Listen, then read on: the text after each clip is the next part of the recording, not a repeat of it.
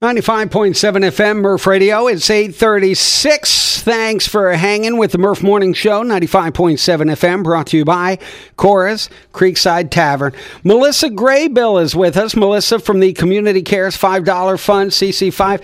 Hey, Melissa, welcome back to the Morning Show. It's been too long. How you doing? I'm doing well. Thank you for having us. Absolutely. You've got another great fundraiser coming to kick off the holiday season. It's this Sunday night. We'll talk about that in a moment. But first, the CC5 Community Christmas. We will get to that. Now, the Community Cares $5 Fund. Let's go back for anybody that may be new to this.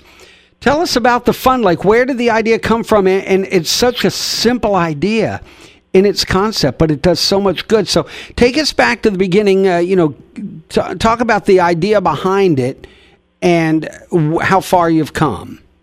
Well, as you know, we're still fairly new. We started back in June of 2021, and it was something that I had always wanted to do. When my own children were younger, I was always looking for ways for them to be charitable, to give back, and it was kind of difficult to find places for them to volunteer, to represent in the local area.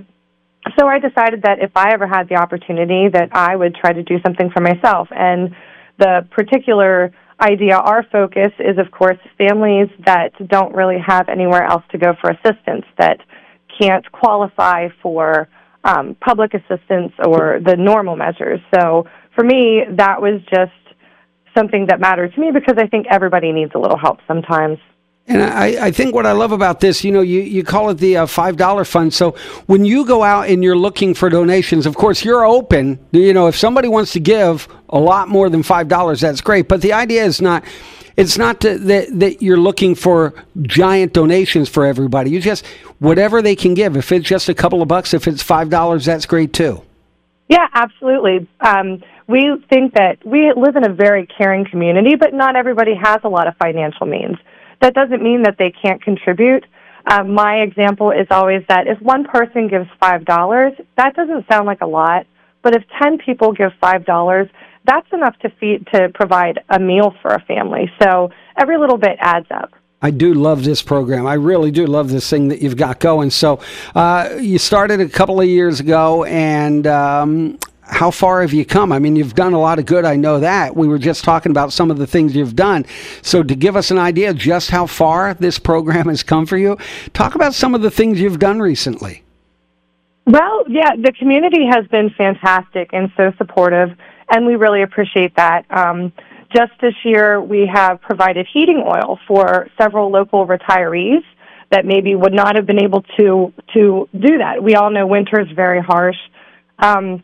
We have provided some relief funds to families that have suffered a fire or a catastrophic medical diagnosis. Medical bills add up very quickly. And we have partnered with some other local agencies for some larger projects, such as, whenever the local troopers were injured, or we provided funds to their families, which was really important to us. So as you can see, it goes back to what you were saying. Now, these things that you talked about were not cheap, but when you go back to it, $5 doesn't sound like much, but if enough people do it, you can make a big difference, which you've done with this Community Cares $5 fund. So you've got the Community Christmas coming this Sunday. What's the plan for this thing? It sounds like it's going to be a good time. Oh, we're so excited. So like I said, the community has been very supportive. So this is kind of our opportunity to say thank you, to bring something back to the community. Of course, we will accept donations if it's in anybody's heart, but this is mostly for the kiddos, kind of like an old feel Christmas. Anymore, it's kind of a rush. You go to the mall, you stand in line to see Santa, and you continue on. But we want people to really take a few minutes to sit down and enjoy their kids and just chill before the holiday season gets crazy. So we have games, we have crafts, we're going to have snacks, and of course, the most important part, we're going to have the big guy. Santa Claus will be there for the kids to visit and get a photo, and then he's also going to read "'Twas the Night Before Christmas" for the kids, a little downtime, story time. Oh, that's wonderful. And this all happens at the Port Royal Community Building this Sunday from 4 till 7 then. Yes, that's correct. All right, and Santa's going to be available for pictures from a given time and then do the story at what time, so people have an idea what time they want to get there with the kids. Santa will be available from 4:30 to 6:30, and then we're going to give him a little break, and so then he will read a story from 6:45 to 7, and then that will be the end of our evening. So lots to do. Bring out the kiddos. We look forward to seeing everybody.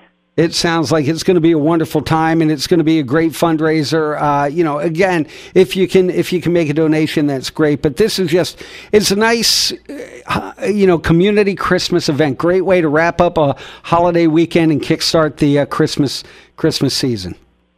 Yes, absolutely. We are so excited, and I really hope that the community comes out and that they enjoy it. I'm sure they're going to. It's Melissa Graybill, founder of the Community Cares $5 Fund. Melissa, it's always a pleasure. Let's not make it so long this time. Let's catch up again and talk about some of the other good work you're doing, all right? Absolutely. Thank you so much, Rocco. We appreciate you. Absolutely. Thank you. It's 8:42 on the Murph Morning Show.